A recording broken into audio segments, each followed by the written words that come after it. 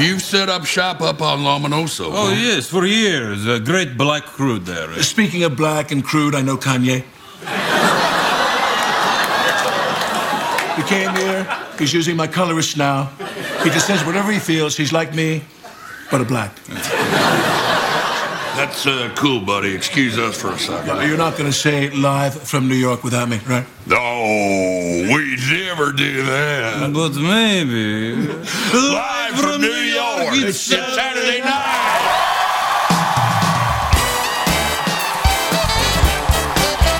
It's Saturday Night Live. Welcome to the Saturday Night Live After Party.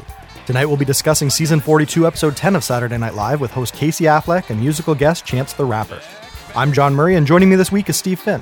Steve is the host of Transparency on CHMR 93.5 FM in St. John's, Newfoundland. You can connect with Steve on Facebook at Transparency CHMR, and you can connect with us at snlafterparty.fm. If you're enjoying our podcast, please consider leaving us a review on iTunes. These reviews help us to get the word out, and they're greatly appreciated. All right, enjoy.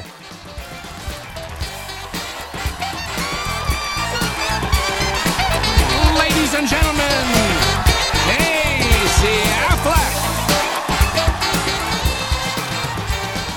Okay, so before we jump into the episode, I want to issue our podcast's first official retraction. Or actually, I should just say, my first official retraction, because Twitter user Slacker Inc., Alan, he sent a little bit of feedback. He says the following: SNL podcast, you were wrong to assume Maren Morris is manufactured.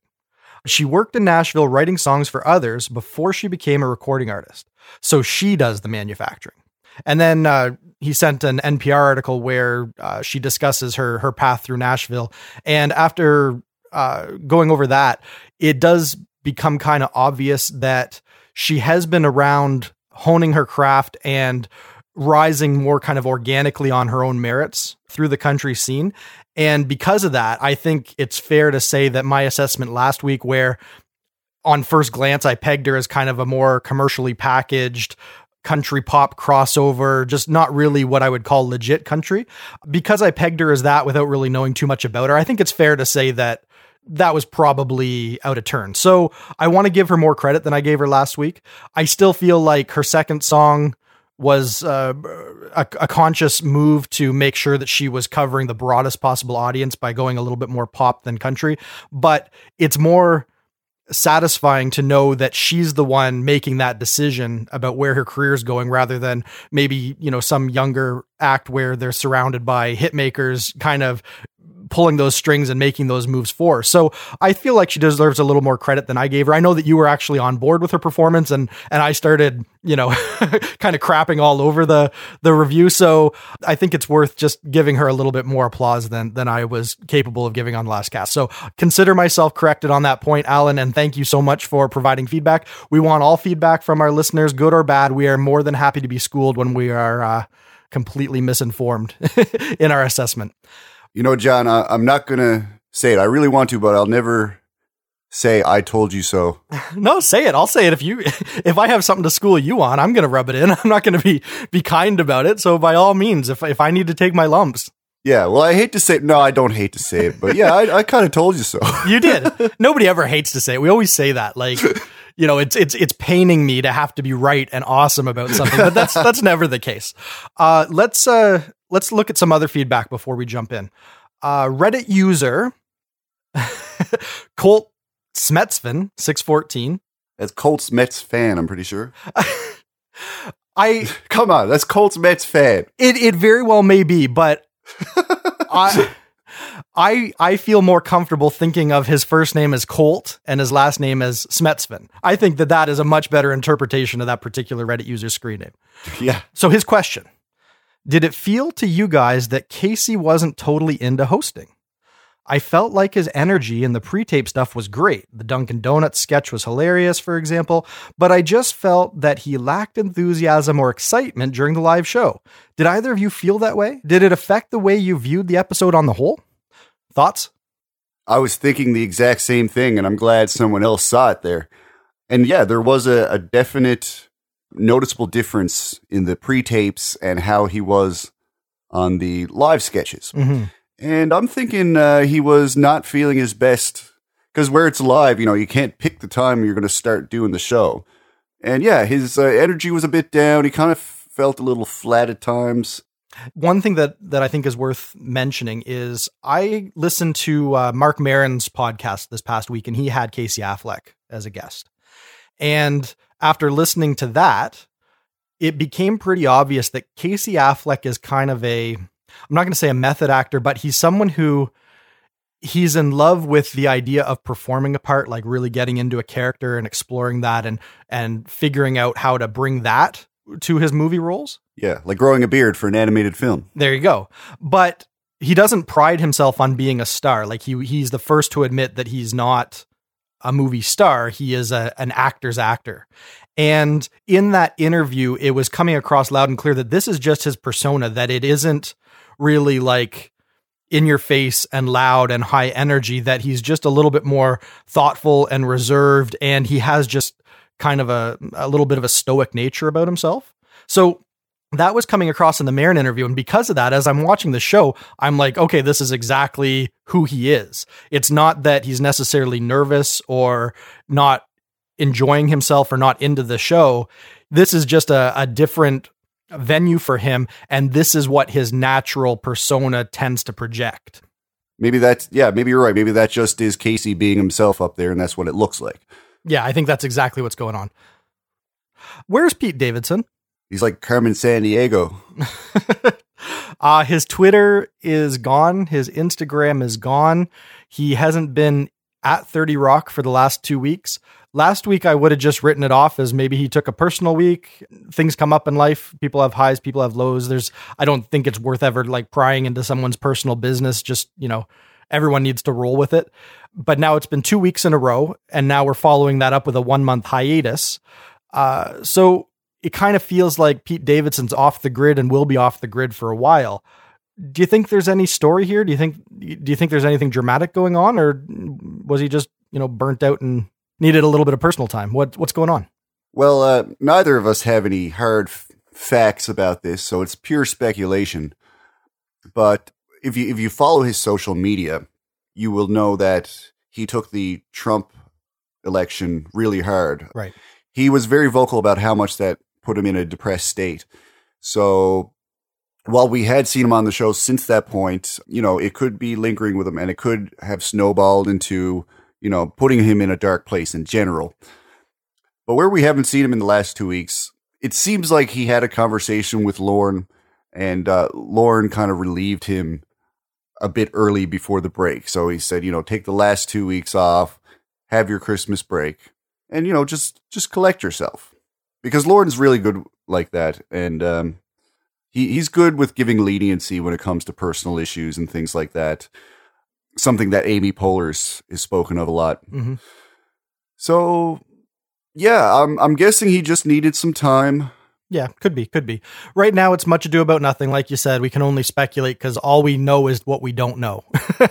And, if we actually catch wind of anything that's credible about, where he's at, what he's doing, then we'll certainly pass that along through the cast. But otherwise, we just have to assume that, the guy's got to take care of himself and, do what he has to do. And if he needs a little bit of time, so be it. Not really any of our business. And so we're not going to harp on it or dwell on it too much with the cast. We hope to see him in January when the show comes back. Yeah, for sure. Cool. Let's get into the show. Our cold open tonight, Christmas at Trump Tower. The angle is Trump is finishing up his cabinet, and Vladimir Putin literally drops in to congratulate him and eventually marginalize him with the new Secretary of State pick, who was played by John Goodman. Do you feel like this was a fun outing? I had a lot of fun with it. I don't know about you, but I thought it was a pretty successful go at spoofing the latest things we've learned about the election and the Russian influence.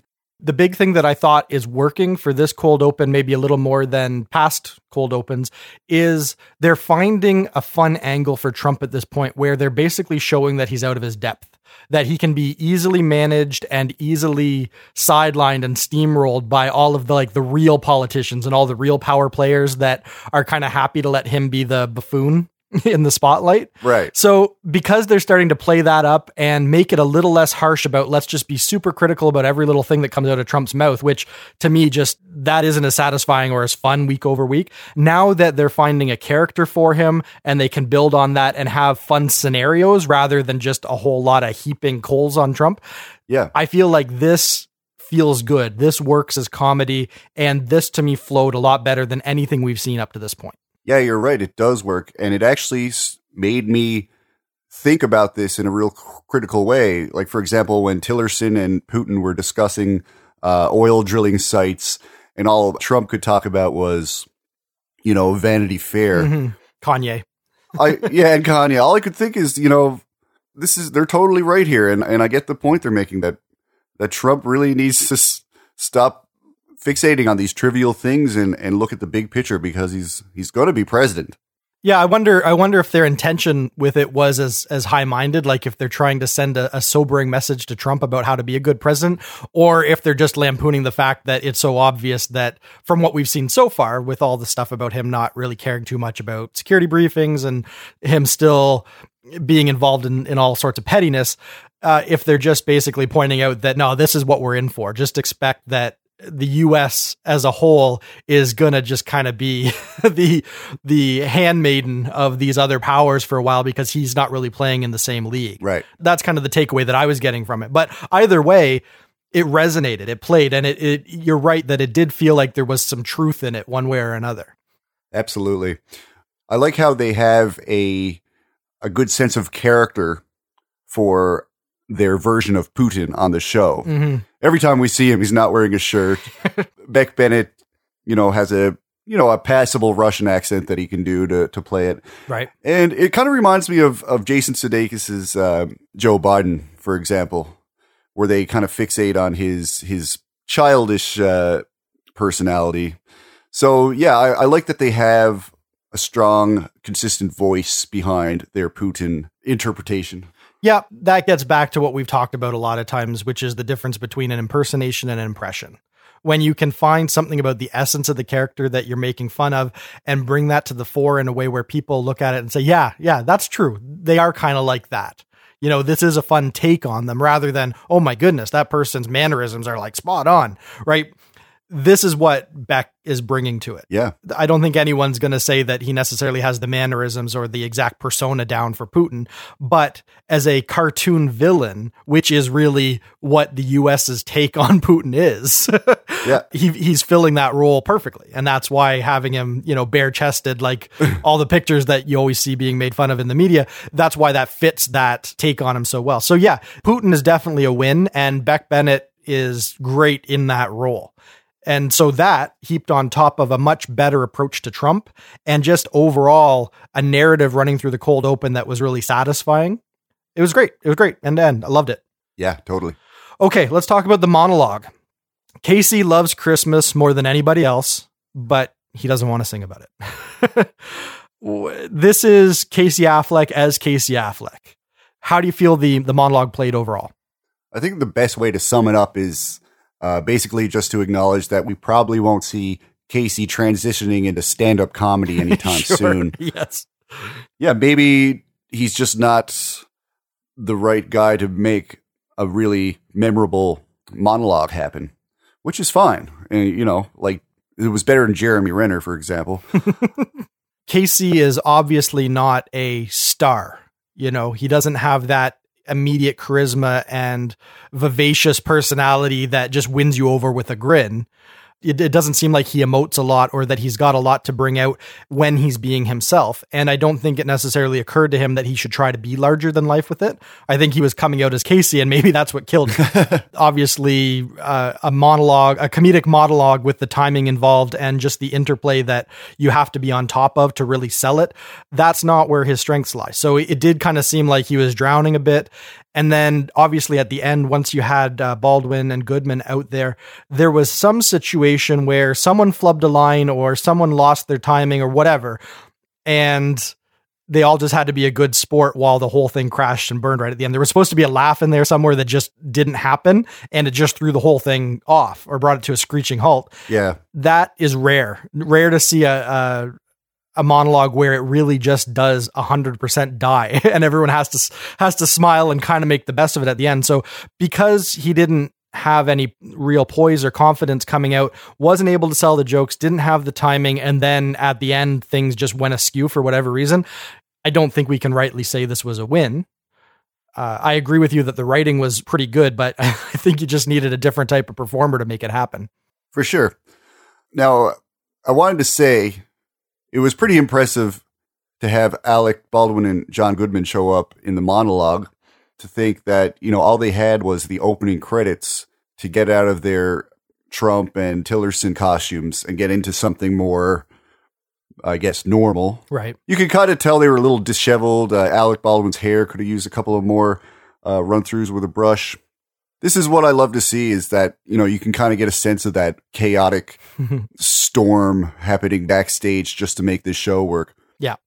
Now, they didn't come out through the door with Casey, right? So they had a few more seconds while he was setting up the monologue and running through the first half of it before they appear from the wings.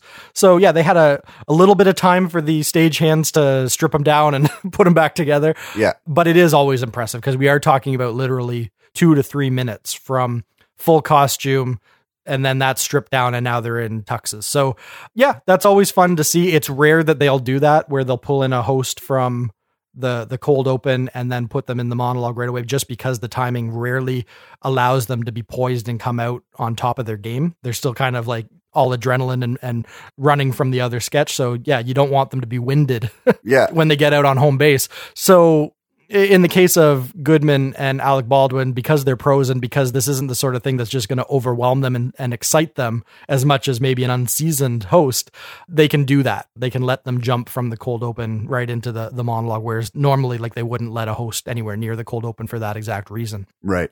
Okay, moving on. Let's talk about the first pre-tape of the night, Dunkin' Donuts. The setup is Dunkin' Donuts fuels Massachusetts, and we get Casey Affleck as the cliche Bostonian brawler type who is more than happy to get up to no good at the local Dunkin' Donuts. Was this fun? Yeah, absolutely. It makes sense to use Casey Affleck for something like this, because ever since Good Will Hunting, the Affleck brothers and Matt Damon are kind of synonymous with this type of character from Boston. Right. Yeah, absolutely. I thought it was great. I thought it was really well done. The nice thing with their pre-tapes is that they can tighten up the edit so that the jokes are a little punchier. And sometimes you need that. You need that quick reveal of a shot to really sell it. For whatever reason, they make it seem really easy to get 2 minutes of dense comedy the way that they do in these. And it really is a credit to SNL that they hit more than they miss with these kind of pre-tapes. Yeah, and it served as a very good showcase for all three of the new featured players. Mm-hmm. Yeah, absolutely. And the nice thing is that after the fumbly monologue, it showed that Casey Affleck can be fun, right? Like there is something here that's worth sticking around for, because in that role, he was able to turn it on and really play the part well and serve the sketch. And so it made me more optimistic than I was coming out of the monologue. So it was a win for a couple of reasons. Yeah, some people might have been skeptical after seeing that monologue, so having this right after brought people back quickly. Yeah. Probably. So exactly. Yeah. Good choice. Exactly. Yeah. It was a good, strong opener for the sketches of the night. Now let's move on to robot presentation. We are at Microsoft Tech Expo 2016, and the robots are not necessarily what one particular audience member was expecting. If I remember correctly, this is the second time we've seen a robot tech expo in this season. Yeah. We had one during the Emily Blunt episode. I like this one a lot better. I didn't think that previous sketch worked very well. I think this was a really good reaction to that social kind of song and dance we have to do around these types of issues. Right. This kind of is really skewering how it's become impossible to discuss certain matters. Like even if you have no ill will, right? No animosity towards gay people or any agenda to push. We've gotten to a point in society where sometimes just acknowledging that something exists or that something looks a certain way or that you have questions about something, that we tend to have a knee-jerk reaction as a culture and tend to jump on it, and there tends to be no way to win in a conversation like that. Like, no matter what you say, it's gonna just play absolutely wrong to some of the people around you. And so the reaction of all the people around him, where they're all just skittish and they're all pulling back and they're saying, no, I'm not touching this with a 10-foot pole. That's very true. That is what tends to happen in our culture, where if someone's treading into sensitive territory, well-meaning as they may be, you're not going to get any backup. Nobody's going to say, yeah, you know what you're saying is perfectly reasonable. These robots are definitely demonstrating some overtly homosexual characteristics. Nobody's just going to come out and have your back on that because it's so touchy. Yeah. They've created this situation where you can't win. Like, here they have this robot that they've programmed to come out and just say he's gay, even though it's not relevant to any kind of business purposes the robot's supposedly for. But if you bring that up, then, oh, you're the homophobic one. So, yeah, like I said, you just can't win. Yeah.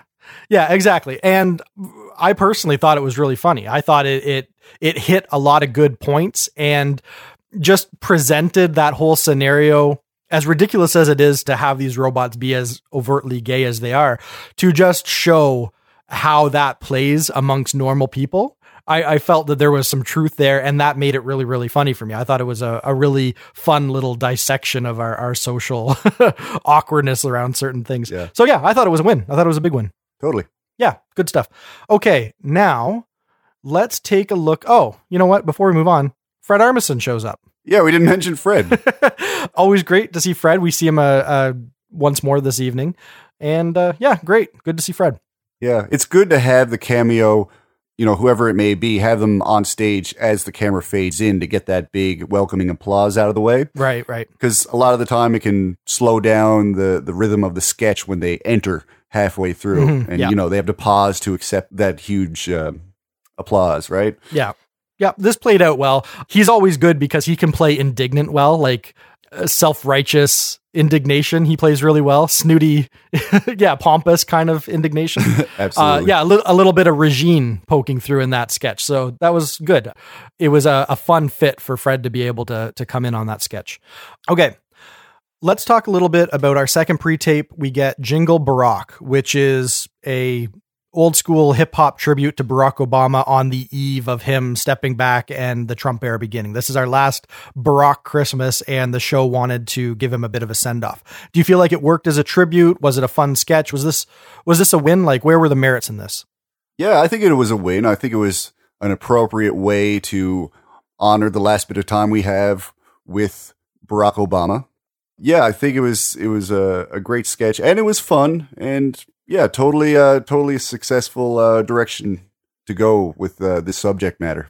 Yeah, I enjoyed it.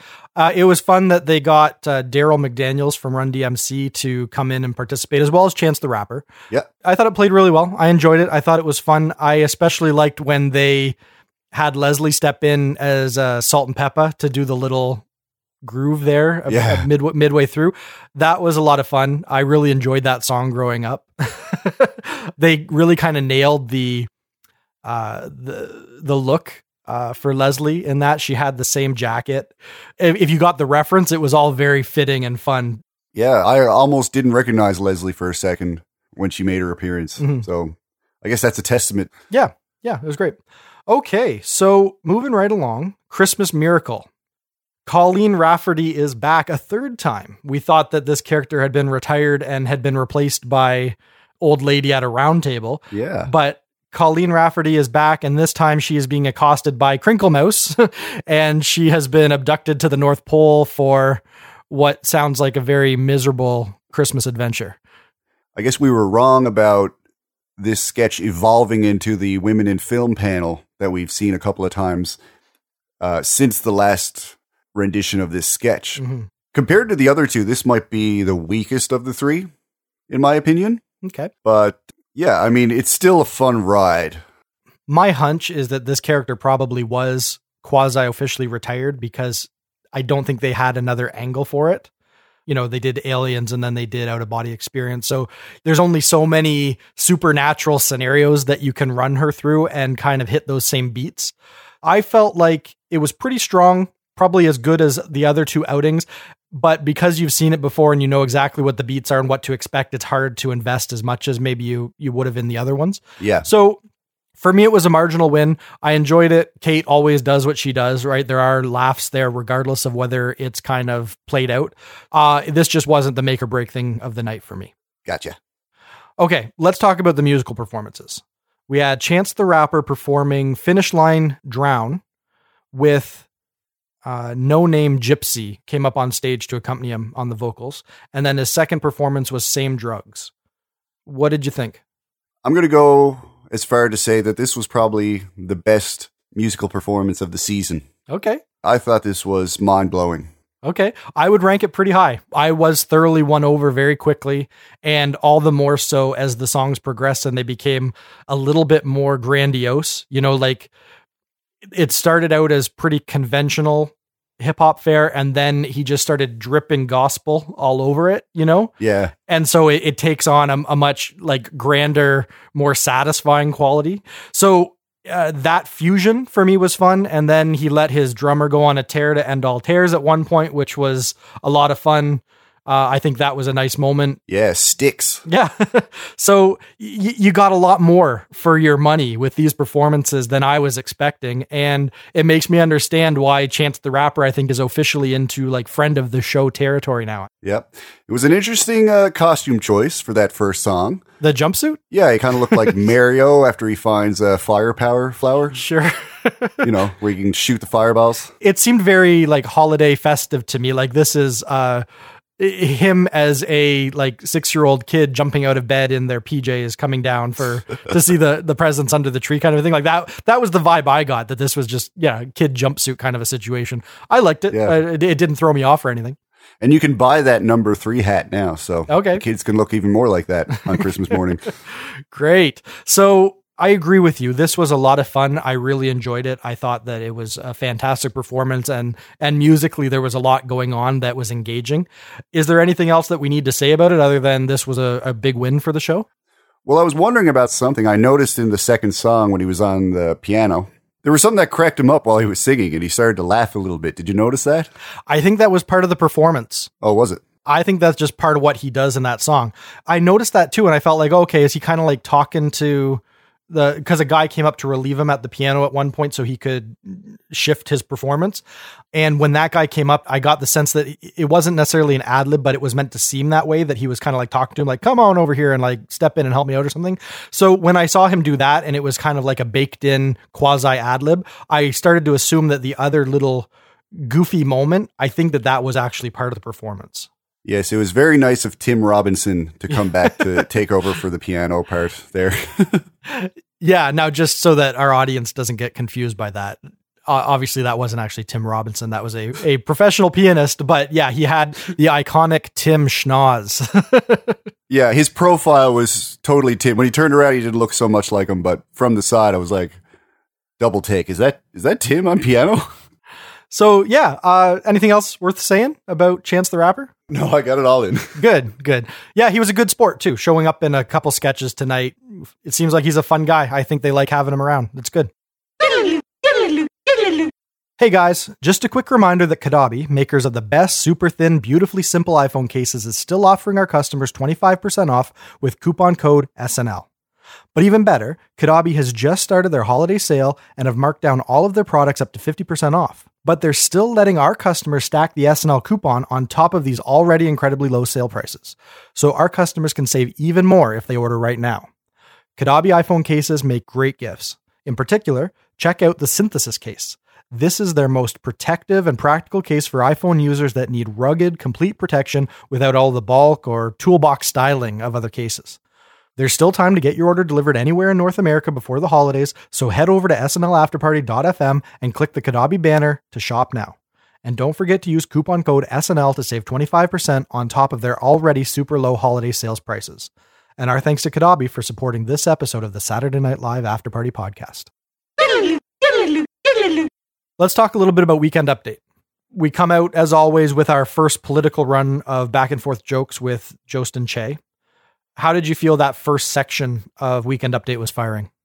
Started really strong. That first joke with the red flags was brilliant. Mm-hmm. Way to start off Update with that one. Yeah, I thought this opening run was excellent this week. Just generally speaking, I'm finding the Trump stuff a little bit more fun now that they are weaving in that new take on him, and it's less about the vitriol and frustration of the election, and it's starting to get into just him as a president and goofing on that. Yeah. So I'm finding the materials a little more fun. I thought the writing was really precise and good for a lot of these opening jokes, and I thought their performance was right on. I don't think there was much in the way of stumbling or anything, which is usually something that we see at least once in Update. Usually, well, it's not always Che, but oftentimes it's Che that will really just kill a joke by stepping on it the wrong way, but we didn't have much of that going on tonight, so I thought this was a really great way to kick things off. Yeah. And then after that, we get into our first and only real contributor feature for the night. We get Vanessa Bayer and Fred Armisen back. This time they're reprising the Friends of character. This time they're talking about their great friend, Vladimir Putin, and how incensed they were at how they were treated at his Christmas party. I've always loved these two characters. Anything with Fred Armisen on Update is comedy gold, in my opinion. And I like how they can repurpose it and just have them be the best friends of whatever dictators in the news. Yeah. I think they've done one with Gaddafi, one with Saddam Hussein, and I think they've done Putin before, haven't they? Yeah, they've done Ahmadinejad at one point too. Yeah.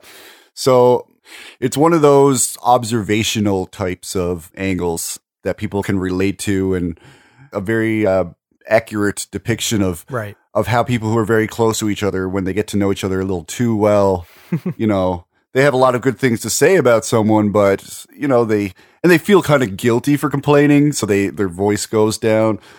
All those subtleties are just so true to life that, you know, it makes for really great comedy. Yeah, that's really what works about it, is how instantly you connect with the bit. Yeah. It's all good. I really like it. The fact that we haven't seen it in a while makes it even better. Yeah, totally. I will say though, Seth Meyers, when he did it with those guys, it's just a little bit better than Michael Che. Not that we don't like Che. Like, Che is great. Che is the man. But best guy in the world. Sometimes when it comes to features, I've noticed that after Seth left, any of the older Update characters that Seth used to interact with, most of those have been taken over by Michael Che. Right. So when, you know, that final joke that they always do where Seth would kind of do that same gag. Yeah, get in on it. Yeah. Yeah, where he gets in on it. They did that same thing with Michael Che, but he just didn't do it nearly as well. So it just made me miss Seth. It's one of those times where they should have kind of retooled it a little bit. Yeah. That's just one criticism. Fair enough. I don't think it was a problem personally, because that's how they exit it.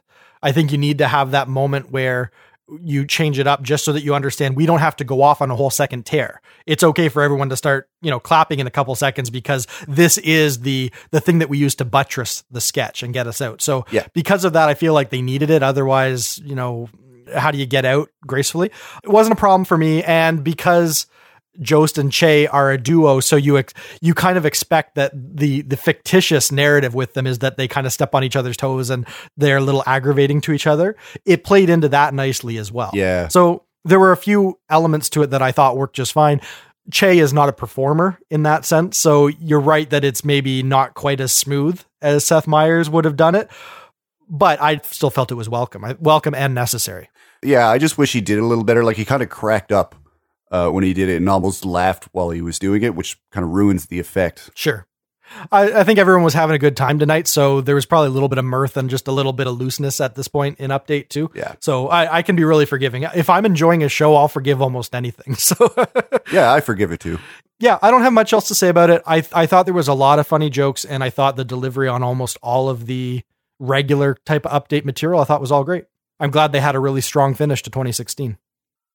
Okay, let's move on. In the back half of the show now, our first sketch is New York Now, which is a morning talk show type of a deal. And their man on the street has gone out to Long Island to cover Silent Night, Hilarious Night, a nativity pageant put on by, some church group in Long Island. Is this funny? Is this a worthwhile contribution to the show? Yeah, I'm kind of, I got mixed emotions about it. There was stuff I liked about it, and it's not uncommon for Saturday Night Live to poke fun at Long Island. They love doing that. Yeah, it was kind of hard to enjoy just because I hated those characters on a personal level so much. Like it was almost like kind of clouding the comedy, even though it's fiction, but still I wanted to strangle those three people. Fair enough. Yeah, and this again, there's a lot of this tonight for some reason where you get really spot on takes on some little cultural idiosyncrasy. These people definitely exist, and I think it was a fun scenario to throw them into to show just how bad some people's sense of humor is, and they're oblivious to it. I think that's kind of where the joke lied. Yeah, and it was just so much cringe in there when they're quoting movies and just blatantly stealing jokes or borrowing, as they call it. Right. That attitude they have towards children and like how they're just going to screw it up. If anything, having children make those jokes would at least make it somewhat forgivable. Right. Because you would expect that that's the level of sort of like comedic or performance maturity that like an 8-year-old would have. Yeah. But they don't trust the 8-year-olds to pull it off. Yeah. Yeah, no, that's great. I have a feeling this is the kind of sketch that the writers were really in love with because this was probably born out of them having conversations with some of their family or maybe less comedically minded friends who are talking about something they find funny, and the writers just have to bite their tongue. Kind of like the man on the street. The reporter has to kind of like indulge them and play along and not speak his mind because he realizes instantly just how pathetic this whole scenario is. Yeah. So I'm sure that there's a lot of comedy writers that sit around with friends and family or whatever, and they have to do the same thing. They have to pretend that someone who's going on about how brilliant this line from Austin Powers was, you know, like the most juvenile, simplistic type of comedy. They have to give them their space to be able to believe that that's actually, you know, the height of comedy. Right. Yeah. I think that that's probably where it came from. And because of that, I think they were able to speak to that topic with authority and really paint these characters well. Yeah. We got Chance the Rapper in another sketch. Yeah, that was fun. Again, this is why I'm thinking he's like officially friend of the show, that they're sitting around and they know that he'll be game. So they'll find an opportunity in a sketch where they can throw him in because it seems like he's a good sport about these sort of things. Yeah. And I don't know if it made the cut on a previous podcast, but I was talking about how he showed a willingness to do pretty much anything for the sake of comedy from his appearance on the Eric Andre show. Mm-hmm. Basically, he was taking a bath in a giant teacup throughout the entire interview he had with Eric Andre. So yeah, he's totally, you know, he doesn't take himself seriously, that he's not willing to do things like that. So it makes me respect him even more. Yeah. Which was already high up there from his musical talents. Yeah, no, this was good. This was good. Having him there this week, I think, made the show better, which is rare. Like having the musical performer in house, unless they're like a Timberlake or maybe a Lady Gaga or someone that you know really could be a strength in other aspects of the show. Normally, it's inconsequential to the rest of the show who your musical guest is, but as kind of their Christmas finale and a show that they wanted to be a little bigger than the typical show, bringing him in helped with that. So this was good. This was a win. Totes. Cool. Hillary Clinton shows up at some unsuspecting Electoral College voter's door to profess her deep and abiding desire to have this person vote against Trump. And they stage it in the same way that Love Actually ends, where the dude from Walking Dead comes and silently professes his love for Keira Knightley. I thought that this was genius. I thought this was maybe the smartest thing that they did for the night. And even though I don't necessarily agree with the politics of it all, I thought that this was an amazing setup to find, and I thought they executed it really well. I wanted to say that before I let you jump in, just because I felt a little passionately about this one in particular. Did you feel like this was as special as I thought it was, or was this just kind of a run-of-the-mill pre-tape for you? No, I thought it was very, very tight.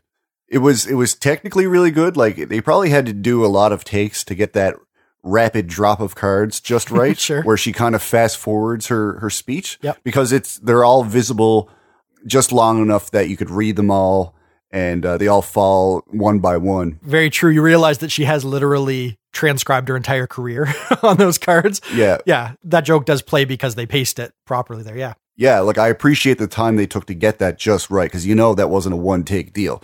Well, with Kate McKinnon, who knows? Yeah. Here's another thing. One criticism I had is that a lot of the shots, you can tell technically she's holding the last card. Mm-hmm. And then when they cut back, she's got 10 more. another stack of cards, Right. which is fine. There's no way she could realistically hold that many cards. But I was thinking, maybe put a few more extra cards behind that last one so it feels like there's more to go to it. Because there was like several times where she was very obviously holding one card and then all of a sudden she had more. Fair enough. That didn't really pull me out of it at all. Like, I didn't actually pick up on that until you mentioned it. I think because you're reading the cards, you're not thinking as much about some of those kind of technical things. And if you do pick up on it, you can easily just write it off as this is just part of the comedic goof of the sketch, that there's so many cards that it wouldn't even be practical for someone to have that many in hand, right? Like, just physically, it's not possible for this scenario to play out exactly as they're showing it. So even that, I feel just if you pick up on it, doesn't really hurt. Yeah. Yeah. I'm being picky here. No, that's fair. And I mean, if there is a criticism, maybe that's it. But I couldn't find anything bad about the sketch because I feel like through the cards, they hit so many fun beats and topics and made so many jokes in that silent progression that I felt that there was a certain amount of genius there. So I was really enjoying it. It all came together really nicely. Yeah. And I've said it before that Kate is a master of, handling props and having a physical object be part of the comedy. For example, the way that she sped up a little bit to do the cough, Russia cough part. Right. Just a subtle thing that a lot of people wouldn't pick up on, but it makes that joke work. Yep. It's all really good. Yeah. Cool. Moving on. Let's talk a little bit about Mrs. Claus and the elves. This is maybe our third run at this. Third run, second Christmas version. Okay. Now, I don't think they really broke new ground with this. Like, this is pretty much the same run of the mill. You've got these sadomasochistic elves that are just begging to be punished. Is it fun to see this again without it going in any new direction? Not really, because I think it's reached its peak with Ryan Gosling being thrown in the mix because he did such a good job as one of those three elves. Mm-hmm. And this is one of those moments where I was, suspecting that Casey might have been under the weather because he wasn't matching the energy of the other two. And that kind of created a problem for me watching it. Yeah, I thought the same thing. I felt like he did stick out a bit because the other two are intentionally grinning. Like they're just on the verge of bubbling over with anticipation at potentially, being punished. Yeah, and they're quivering. Yeah, like you can just see that like they're just lapping up the situation and just can't wait. Whereas he, like, even though he participated, because he wasn't as on or emoting as intensely as they were, he did feel out of place. I think that's the fair criticism of the sketch. Yeah. Not only is it well-tread territory, it isn't the strongest of the three, and him in particular was not a great fit for this role. So if there was a weak point of the night, I think this might be it. Yeah. Okay, 10-1 sketch, Christmas bar. You get the strong silent type character from a movie. Like, I'm thinking of any movie where it's like the main character is a police officer or fireman or someone who's not supposed to be in touch with their emotions. So when they go to a bar and they want to like pursue a pretty girl, they have this bashful kind of like reserved, self-deprecating way of approaching her. They're the strong silent type kind of a thing. That was kind of the vibe that I got from the setup of it. And then the goof being that they take that to extremes where it isn't just their pickup line, that this is actually like every character in the bar. This is kind of the full breadth of their ability to communicate with each other is in this bashful, self-deprecating tone. Is that a little too specific a goof to carry a whole sketch? No, it's something recognizable. And I think it hangs off that fact that you do recognize this. Like, I was almost expecting Michael Rappaport to make a cameo in this. Yeah. It was just that kind of, thing that he does and what he brings to the table and why he gets roles, I guess. Mm-hmm. Just that, reluctant Italian-American, I want to say it, but I'm going to hesitate a bit, Yeah. Yeah. No, I think that is what they were goofing on. I think there is a trope there that they're pulling on. Yeah. But then, of course, they have to take it to these ridiculous extremes for the sake of the sketch. Do you feel like as a piece end to end that it held up, like that this was a fun outing altogether, like where they took the story where the guy gets stabbed and then the ambulance, blah, blah, blah. Yeah, it did hold up, surprisingly, for how little they had to change up the joke. All they really had to do was introduce another character after another who, each of these characters have less of a reason to act like this. Right. That's what makes the sketch work. Yeah, I agree. Yeah, it was really good. Yeah, I think if it had been any longer, it probably would have lost steam really quick. But yeah, for what it was, as kind of a quick one-off, I do feel like it just barely held together. I don't think there was anything else they could have done with it, but as far as they took it, was appropriate. Yeah, and I think we would agree that this season overall has been really great. One thing that it's been suffering in is that 10-to-1 department. Mm-hmm. Maybe they haven't been working so well, but this is one of the ones that stand out so far in this season that I think is actually a good, successful last sketch of the night. Yeah, I would take this over Bronze Eagle Head Guy. Oh, God, yes. Okay, so that's our recap. Let's talk a little bit about the moment of the night. What took it for you? It would have to be Beck Bennett's gay walk as the robot. Okay. Out of my way, coming through, out of my way, coming through. The way that he was completely stiff and robotic and then, took up that gay persona up a notch. It was so jarring and it's so well done that sticks out in my memory as just like a funny moment of the show. Yeah. So that's my pick. Yeah. No, that's a great little performance moment. Absolutely. Yeah. And it shows how successful the sketch was with making its point, because I actually feel like I'm going to get yelled at for saying that he had a gay walk. Yeah, you probably would. There would be a certain amount of irony if that's the feedback that we're getting next week. I'm going to give it to Leslie Jones in her salt and pepper persona in the Barack jingle pre-tape. Yeah, that's a good pick. Yeah. Just, I'm probably the exact right age to appreciate that joke because I remember the video that they're goofing on and it was just fun. It was because it wasn't what I was expecting to drop in the middle of that song. It made it that much more satisfying. So as just a moment, that was grin-worthy for me. Yeah, totally. Okay. So what was your best overall sketch? I hate to draw from the same well over and over again. I like to have variety, but I think that whole Tech Expo sketch was the best sketch of the night. So both my moment of the night and my sketch of the night is coming from the same place. Okay, fair enough. Yeah, it was a good sketch. And it was aware of a truism in our culture that I think they lampooned effectively. So yeah, that was a fun sketch. I'm going to give it to the pre-tape Hillary, actually. I think that was very well executed, well produced. I thought the amount of jokes that they were able to get out of her standing there dropping cue cards and just how much her personality and her physical performance had to carry all of those little beats. I just thought that was a real win. Yeah, I probably would have picked that if I didn't pick this one. Okay, great. So MVP, who takes it for you? I can't believe I'm going to say this, but I have to say it's got to go to Kate McKinnon this week. All right. But in all seriousness, I think Kate hit a home run. Like you said, that Love Actually sketch was one of the highlights, and that's mostly because of Kate. A little bit of Cecily, but Kate was the anchor of that sketch. Mm-hmm. And she had a lot of other good roles. She was one of the scientists in the Robot Expo, one of those reluctant New Yorkers in the 10-to-1. Mm-hmm. And, of course, she did one of her most recognizable characters again from the Santa encounter. So I would find it hard to think of anyone else who deserves MVP this week. Yep, and she was Kellyanne Conway in the Cold Open, so she was perennial tonight. Yeah, see? Yeah, strong choice. I'm giving it to Beck Bennett.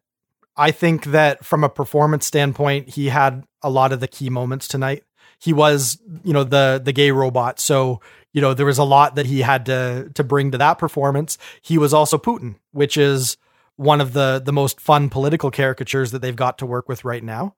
And just generally speaking, I thought that everything that he brought tonight was a win, was strong, if not stronger than even the material that he was pulling from. So I just felt like he was a great asset to every sketch he was in tonight. Yeah, and I love that Max Headroom hair that they put on him. Yeah, the molded plastic look. They shined up his forehead too to give him that AI look, right? Like what was that actor from AI? The British guy. Oh, Jude Law. Yeah, Jude Law. They kind of give him that same sort of like shiny skin, robotic look. Yeah, it worked. I kind of noticed he's actually kind of naturally shiny. If you saw that DuckTales theme song. Who, Beck or Jude Law? No, Beck Bennett, because he's Launchpad McDuck in the new DuckTales. Yeah, I heard that, and Bobby Moynihan's involved too, right? Yeah, he's one of the three nephews. Yeah, they did a special promotional video where they all sang the original theme song. Okay, and he looks like he's got like a layer of sweat. I don't think he was feeling that well that day. Yeah, it could have been. Like, I don't find him to be particularly shiny most times in the show. Like, I think that they intentionally lathered up the top of his forehead just so it would catch the spotlight a little bit more than normal. Yeah. Just to give him that plastic toy quality. Yeah, so I think that was a fun little effect. But his performance was great in that sketch and everything he did. So I think that's a fitting MVP from my side. So, on a scale of classic, great, typical, weak, or train wreck, how would you rate this episode? Oh, this one's a tough one. It's like, it's one of these cutting your darlings moments because there was so much to like about this. Mm-hmm. And part of me wants to give it a week, but you know what? It's on the same level as last week where we gave that one a weak rating as well. But, yeah, there wasn't any sketch that stood out and was like an actual win, even though it was like generally enjoyable. This is kind of the same way, but we still have, the Tech Expo and the Love Actually. So maybe let's give this a high typical. Okay, so you went from saying that you were thinking you wanted to give it a week to now you're like squarely in the strong typical range. Yeah. Okay. All right. Okay, I don't know how, I guess my mood improved. Yeah, I don't know how we got there from what you just said. I thought that you were squarely saying it's weak. But that's You want me to say it again so it makes more sense? No. If that's however it falls out of your face is fine. We can't be too precious about our analysis here. I'm going typical as well. I thought that the sketches this week and the pre-tapes this week, I thought across the board were stronger than last week, which puts it into the typical range. That said, I really enjoyed it. And I know last week I was sick, and so I was a little more down on the show, but I enjoyed this immensely more than last week's episode, even though I thought John Cena was a really good host. Yeah, totally. Yeah, okay, so I think we're in the same ballpark there. So we're giving this one a solid typical, both of us. Yeah, we're in agreement. Cool. All right, let's call it a cast. Thanks to my guest, Steve Finn. You can connect with Steve on Facebook at TransparencyCHMR. And thank you also to this week's sponsor, Kadabi. If you'd like to support our podcast, please consider using and bookmarking our Amazon and other affiliate links found at snlafterparty.fm. It costs you absolutely nothing to use our affiliate links when shopping online, but it really helps us in covering our costs and is greatly appreciated. We'll be back in 2 weeks with a fun interview we did with SNL and SCTV alum Robin Duke. And then, 2 weeks later, when SNL returns with host Felicity Jones and musical guest Sturgill Simpson. This has been episode number 10 of the Saturday Night Live After Party podcast. I'm John Murray. Good night, and have a pleasant tomorrow. Thanks to Chance the Rapper, Fred Armisen, John Goodman, Alex Jude, happy birthday, I love you very much. Thank you to the cast and crew and for making the time. Thank you all very much.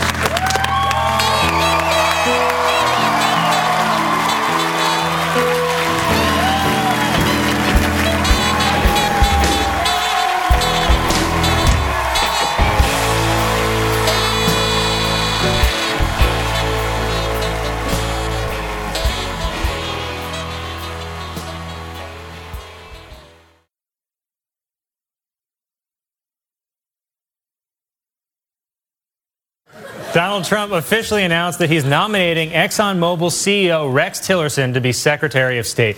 Trump chose the Exxon CEO because he was 3 cents cheaper than the Chevron CEO across the street.